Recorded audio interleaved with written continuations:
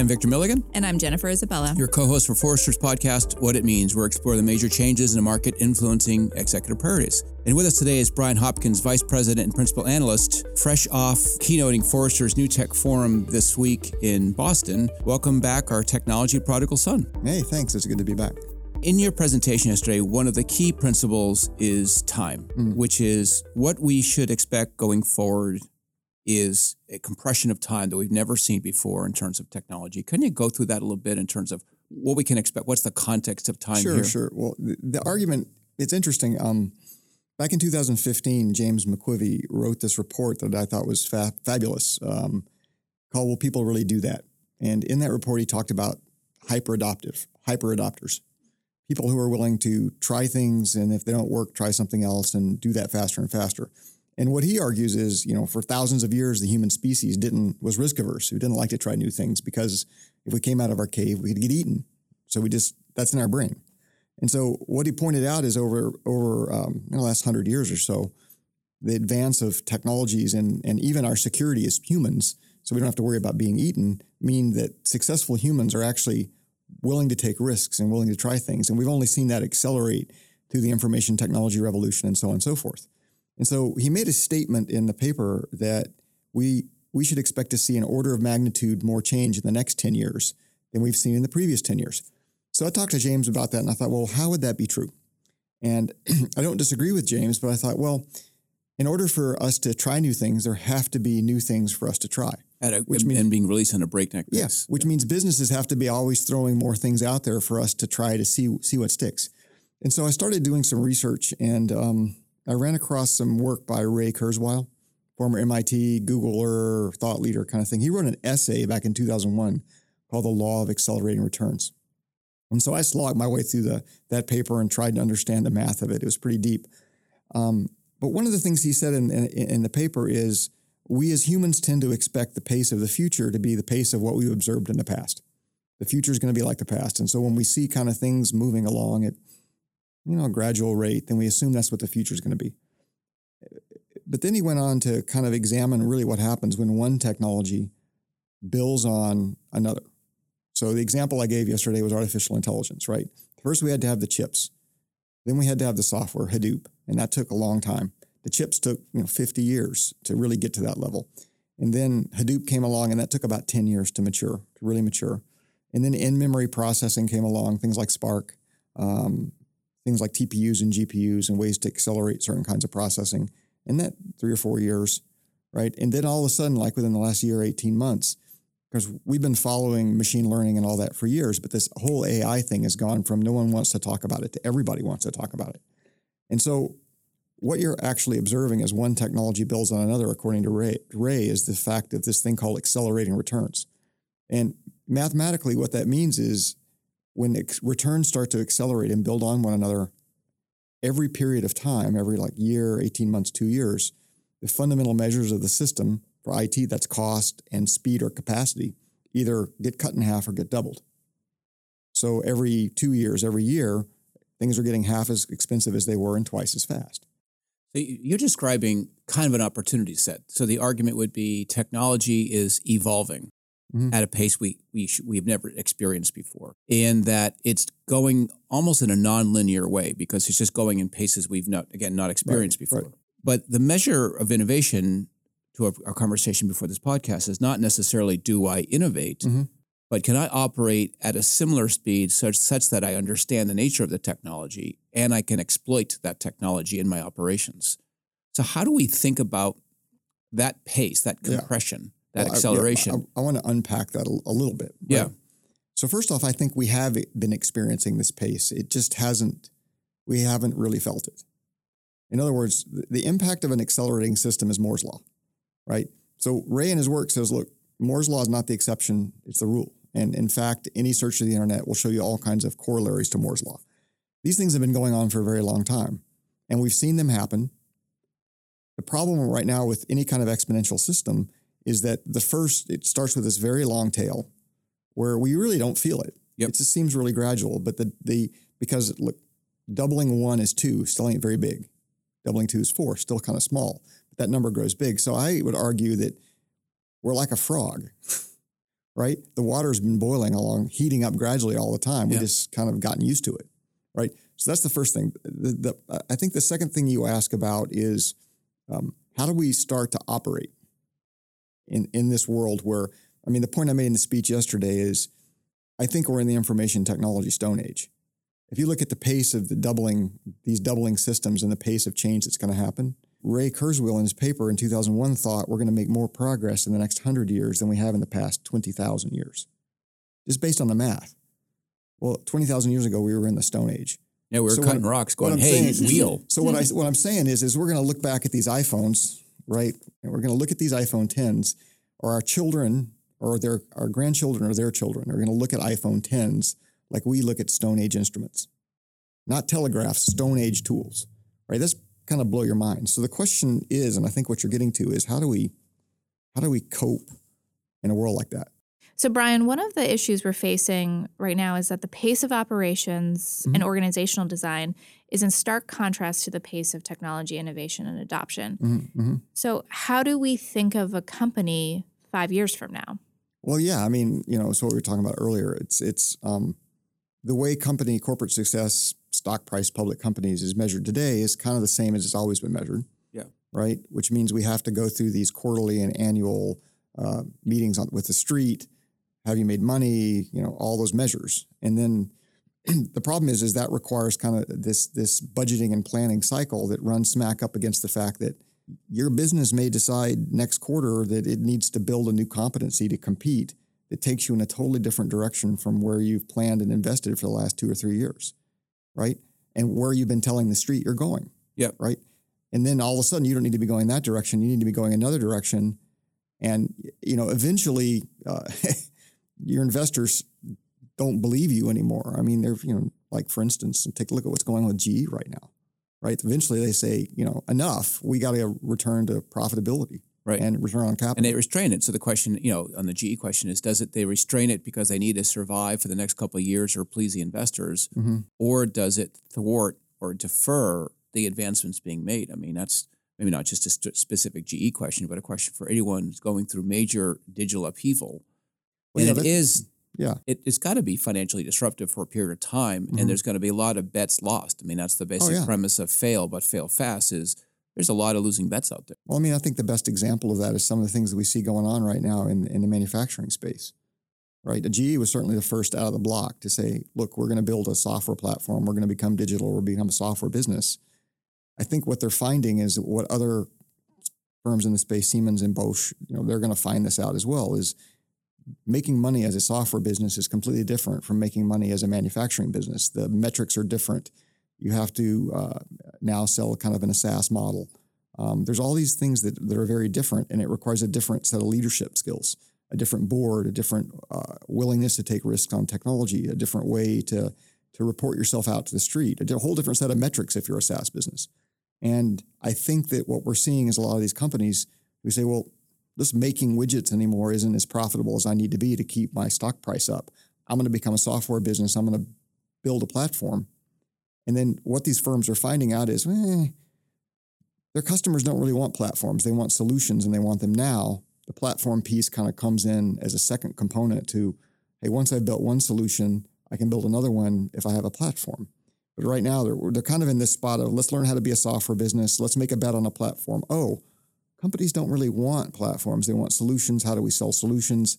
And there's going to be a lot of stub toes and failures and a couple successes. That's really where we are right now. So just jumping in here for a sec, 2 things come to mind in this conversation. Budget cycles will have to move from an annual process to something other. Yeah. You'll just need to adjust at a faster clip. And the separation of technology and business and the CIO's role of owning just the tech is no longer valid. Yeah. So how do companies make sense of business that is no longer based on years and the necessary change to the CIO's role? Well, I mean, I'm going to go out on a limb here. I'm going to say the whole premise of a chief information officer is kind of fundamentally broken, right? I think, when you look at companies that are growing like gangbusters right now, which is mostly the digital natives, but companies that are achieving the kind of growth that everybody wants to have, they don't have CIOs, right? They have chief technology officers, right? right? They have chief visionaries, chief technology strategists, but technology is so infused in what they do that doesn't make sense to say, well, look, every business is a technology business. You're going to differentiate based on software. This survey, one of the surveys we just ran in our business technographics product of business and technology service decision makers, I think about 1,400, said, what are the factors that are going to impact your business decision making over the next 12 months, I think. And number one was technology. Number four was disruption, right? Number one was technology. We talked earlier, that same survey says that only 7% of companies either aren't engaged in digital transformation or have already completed it. So it's something that everyone's doing. So 93% are in motion right now. 93% are in motion or have completed that motion. Some stage, yeah. Some have said that a small percentage said they've done it, like 15%. Most are right in that digital transformation motion. It does call to mind. I mean, Forrester has long called the empowered customer, and part of that empowerment was premised on they're very digitally empowered. And the argument you're posing is that companies need to become digitally empowered. They have to match it. Well, it's the age of the customer in full swing. Customers have become consumers. We have become empowered and digital. And now companies, no matter what industry, B2B, manufacturing, old school as you get, construction services, realize they have to be digital too. And that's kind of the response that we're seeing, right? So, in regards to the thing we were talking about in the role of the CIO, if you believe that you're going to compete on technology, which obviously firms do according to our survey, and you believe that going digital is the way to do that, does it make sense to take all of your technology prowess, single it up in a single organization, and then say that organization, wall that organization off, or somehow separate that from the fundamental operating models and processes that are going to make you successful in the digital world? Or for some companies, actually what they've done is they've walled them off, and then the business units have created their own technology tribes. So your ability to get leverage off technology is... Well, that's been going on for years. I think that it's reached a critical point, right? So if you're going to compete on technology, then that technology has to be fundamental to every aspect of your business. You're not going to create a CIO organization and then ship off everything to them to do for you. That model doesn't work anymore. I think that's the fundamental problem, and I think a lot of CIOs are feeling that pain right now, which means the CIO role is really transforming into a, number one, a broker.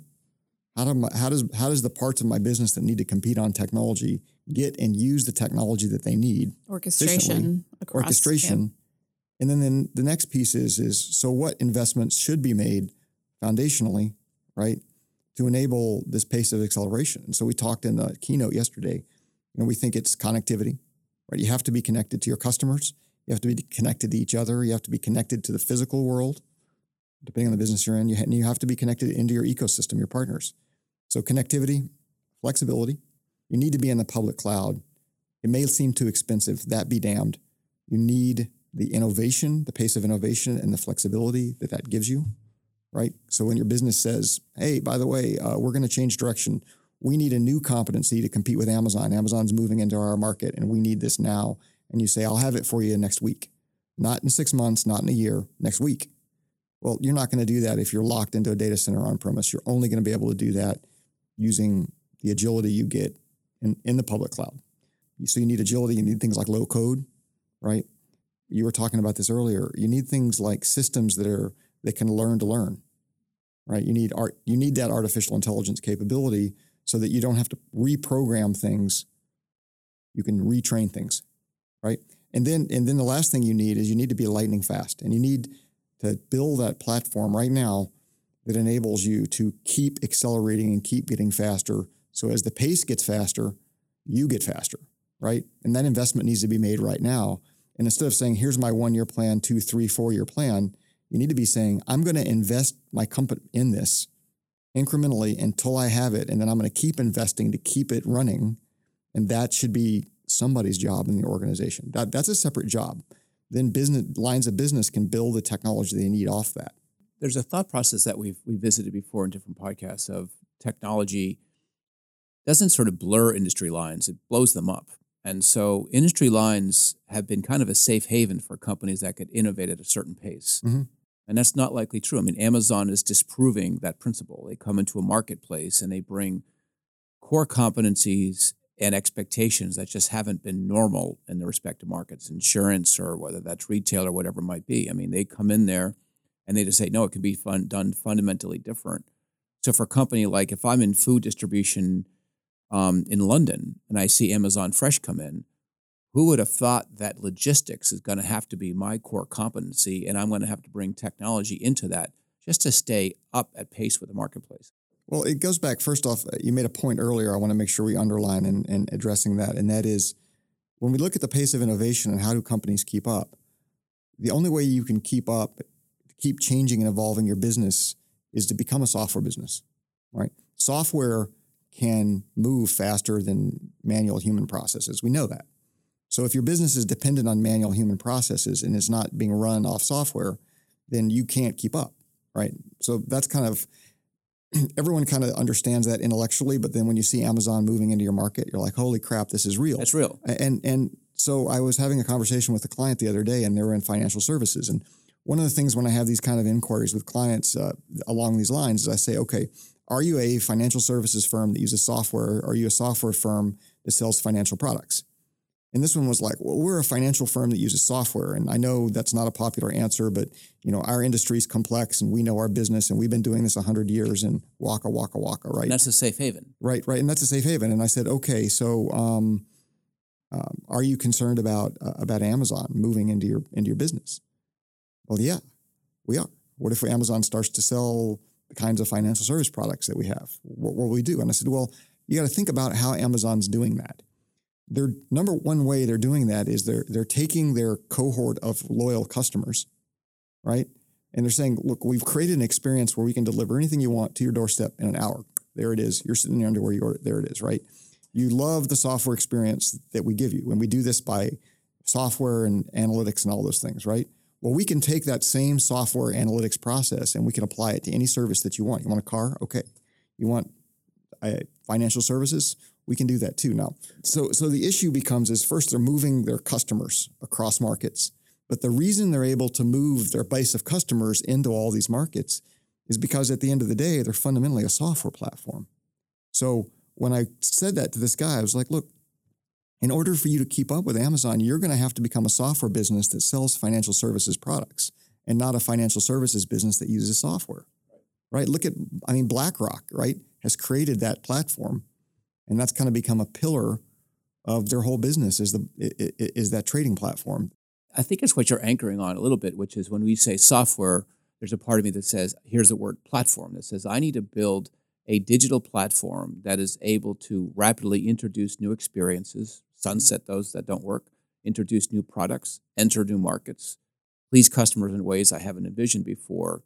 And if I don't have that platform, I'm operating at a pace that others simply aren't. They're operating at twice the speed, 3 times the speed. They can enter my market. Yeah, platform is a totally overloaded word, and I'm as guilty of using it as anybody. If you read my research, I've written a lot about platforms for insight, data analytics. But I wrote a research report with John Reimer last year that kind of looked at this platform word, and we broke it down at various levels. And we think that's what our customers really need to do is to think about, don't just say platform, talk about what platform you're talking about. So there's this whole idea of a business platform, right, which is we've created a set of processes and technologies in a very kind of modular way that we can build out and be very nimble from a business process and business operating model perspective. And then you have all the technology platforms. So you have what we call business solution type platforms, so marketing platforms, right, for building. And then you have data analytics, or what we call insight platforms. And then you have down at operating system and infrastructure platforms. And they're all fair enough platforms. But the real thing that, when I use the word platform, I mean, it is a way to support things that you're building so that you don't have to support each one individually.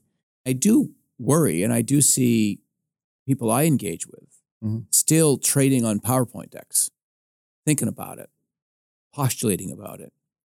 But you're talking about companies that can go from the thought to the motion in a week, where they're putting together the deck in a week. I mean, just companies operating at fundamentally different speeds and norms. How does that get reconciled going forward? I've been working with a number of startups. They work with us. They brief me all the time. And I'm seeing a select few basically tell me the same story. Look, Brian, We have Fortune 500, Fortune 100 companies lined up out the door to work with us. We haven't got the capacity. So we're gonna be real selective about who we work with, right? The other side to that yesterday, that kind of came out at the forum was a fellow by the name of John Sobel from a startup was talking on a panel, and he basically said they go to companies, large companies, his startup, and the first thing in a lot of companies they get thrust in front of sourcing and vendor management. And SVM says, oh yeah, we'd love to work with you. It's going to take us about 6, 8 months, maybe 12 months to fund you. And oh, by the way, here's a 55-page contract. And in the contract, there's a line saying we get all your IP, right? Sign here. Sign here, please. Yeah. And then there's, oh, no, everybody signs this. We'll never do that, of course. And this is like, no way I'm going to sign that. I'm going to go to the next company, right? And so I think what we're seeing is kind of reversal in roles. What it used to be is the big companies, the larger company is, they think like monopolists. We're the big 800-pound gorilla, like the Walmart, right? If you want to do business with us, you're going to stand in line. We're going to intimidate the heck out of you. And if you don't want to do business with us, there's 1,000 of you who do. So goodbye. Now what we're seeing is that big companies are realizing, holy moly, my competitive future is based on technology. And not only is it based on using the old mature technology, it's really based on who can form partnerships with startups, the right startups faster, and bring something innovative to market that creates a competitive advantage. So a lot of these startups, the really good ones, are finding themselves being able to turn away the big companies that don't kind of fit into their business. Look, in 18 months, a company could be gone. It could be, that's a funding cycle. It could be B round of capital or whatever. And so you can't come and say, yeah, I'll have your money in months. You say, I have to go right now. It's an interesting redistribution of market power because, to your point, totally. the big brands come in and go, I'm a big brand. Don't you guys know who I am and what kind of power I yield? In a similar fashion as power moved to the customer, power moves to the innovators. Yeah. Because they're just able to do things instinctually and natively that the brands can't. And the brands are operating at a different metronome. Right. So we had, in the panel yesterday, we had Northwestern Mutual who had bought a fintech. This guy who's a fintech from New York City, he recalled the first time he went into Milwaukee, where everything in Milwaukee has Northwestern Mutual on it. And, you worked at Northwestern Mutual. Your father worked at Northwestern Mutual. I mean, it's that kind of culture. I've been there. It's a great company. Believe me, I love the company. They do great things. But they're, 100-plus-year-old, and they've been doing things the same way for a very long time. But they realized they needed to change. And so what they did is they bought this fintech. And now the fellow who founded this fintech is in charge of all customer experience for Northwestern Mutual. Wow. Right? And he talked about the culture clash. And the way they did it is they have something called pizza box teams. And I don't know if you've ever heard that term, but a pizza box team means a team no larger than who can eat out of one or two pizza boxes. So just very small teams. And he said that he created like 15 of them. And it was suits and jeans people together working on these right? Suits meets jeans. Some with forks and knives, and some people just with hands grabbing. Yeah. With this common set of goals, and that's how they got over that culture thing. So I think there's these cultural things, but at the end of the day, back to what you said, it's like you have to operate in a different way. The tables are turned. These technology startups are finding themselves with a whole lot of power they never used to have. Right? They're not quite sure what to do with it. And it's just a totally different game right now. So, Brian, in a previous episode with Sam Stern, we talked about how culture change could take up to 5 years. Mm-hmm. So if that's the case, how are companies supposed to think about the pace of technology and disruption? I haven't come up with a magic solution for culture change. I don't think anybody has. Humans only. When you have a leadership and employees who've been around for years and there's a certain way that things get done, it's impossible for any leader to snap their fingers short of firing everyone and hiring a whole new crew in, which, doesn't make sense if you're building a product or a service because your customers suffer. I don't know any answer to that, with the exception of if I were in a leadership position in a company right now, I would start and accelerate that culture change as quickly as I possibly could, because I think at some point it's like musical chairs. The music is going to stop, and those who haven't made the culture change are going to be stuck making that culture change, and everybody else is going to be accelerating at the pace of business. It's interesting. We had several discussions associated with AI about proof of concepts. Mm-hmm. And a key part of the discussion was they were doing the proof of concepts to understand the nature of the technology, how it might work, how it does work. But they didn't really do the next step, which is bring it into the operations. And it does strike me that one way to stimulate faster culture change is to put these new technologies that change the way people work in flight with people. Can technology proof of concepts be used, even in your example of Northwest Mutual, in terms of driving faster adoption of change? I'll take away the word culture, just adoption of change. Well, yeah, I mean, there's really a couple of thoughts. I want to unpack that a bit. First off, one of the things that we noticed, Bobby Cameron, another analyst colleague of mine, he came to me, in fact, yesterday, and he said, he writes about innovation. We talk about corporate innovation. We have a playbook on it. It's a very mature subject for us. So he gets all these innovation type inquiries and client engagements. What finally dawned on him, and I kind of see this as well in my things, is people say innovation, but what they really, really mean, and what he finally surrendered to, is what they really mean is we want to play with technology to understand what it can do for us. So now that he's started to kind of understand that's what they mean, he kind of digs a little further, because it's not always like, here's our innovation process is the answer. The answer is often, how do you understand what these new technologies are so you can understand what they can do for you, which is the kind of the second piece I want to unpack. I think, proof of concepts, great idea, not a new idea.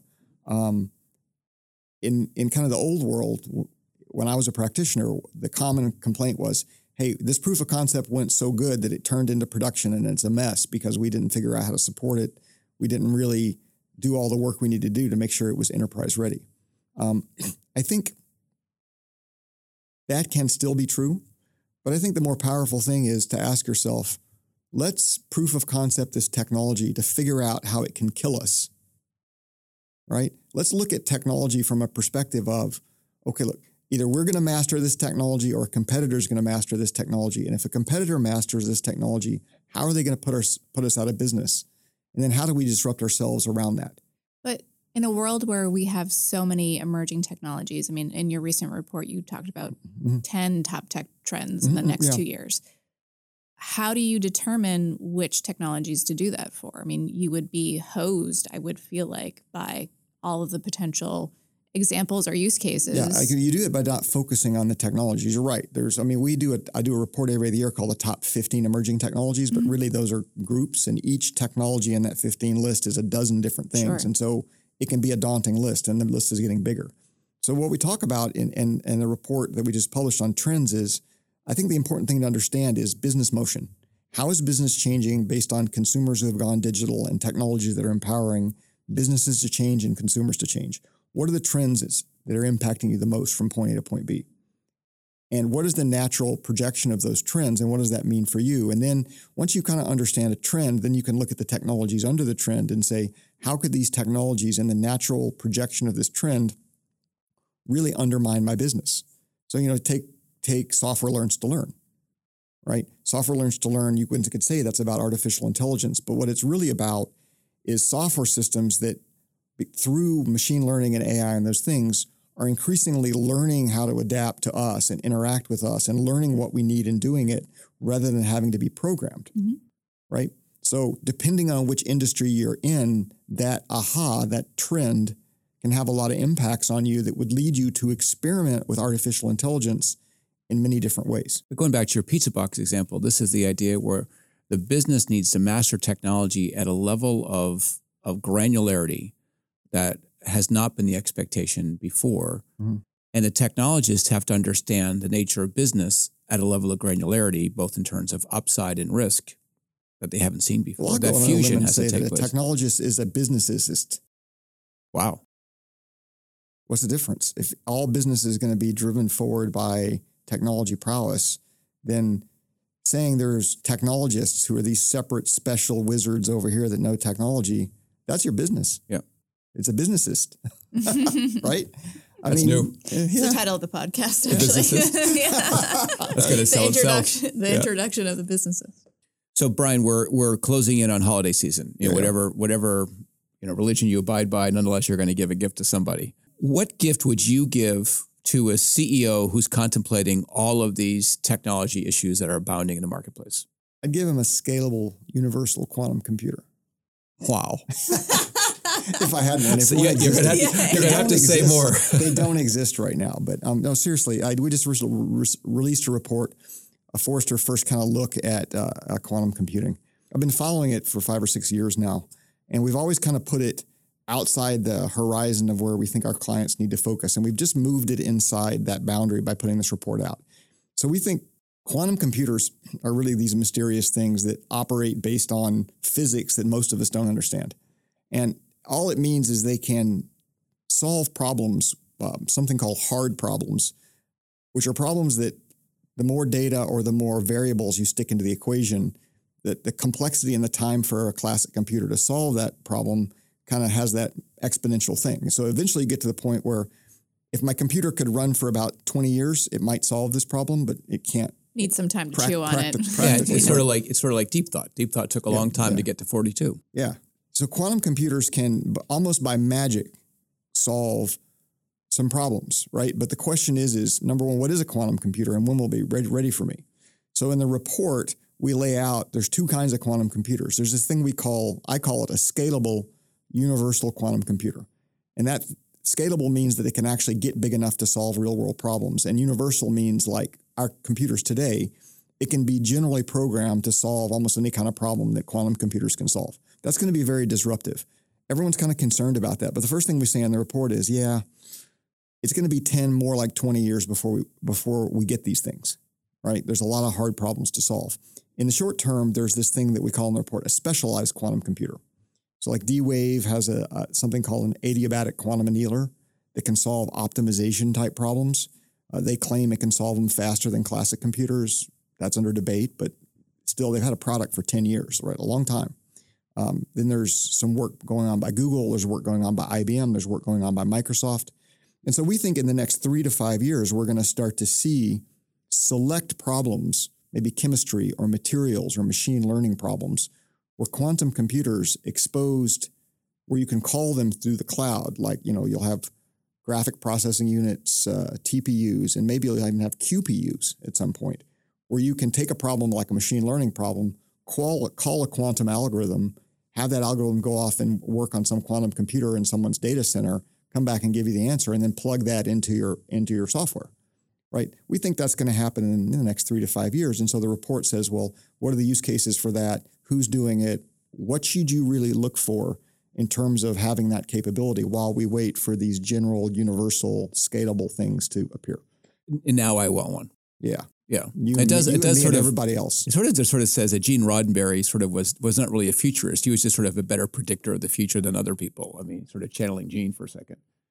So, Brian, we started with the Stone Age wheels.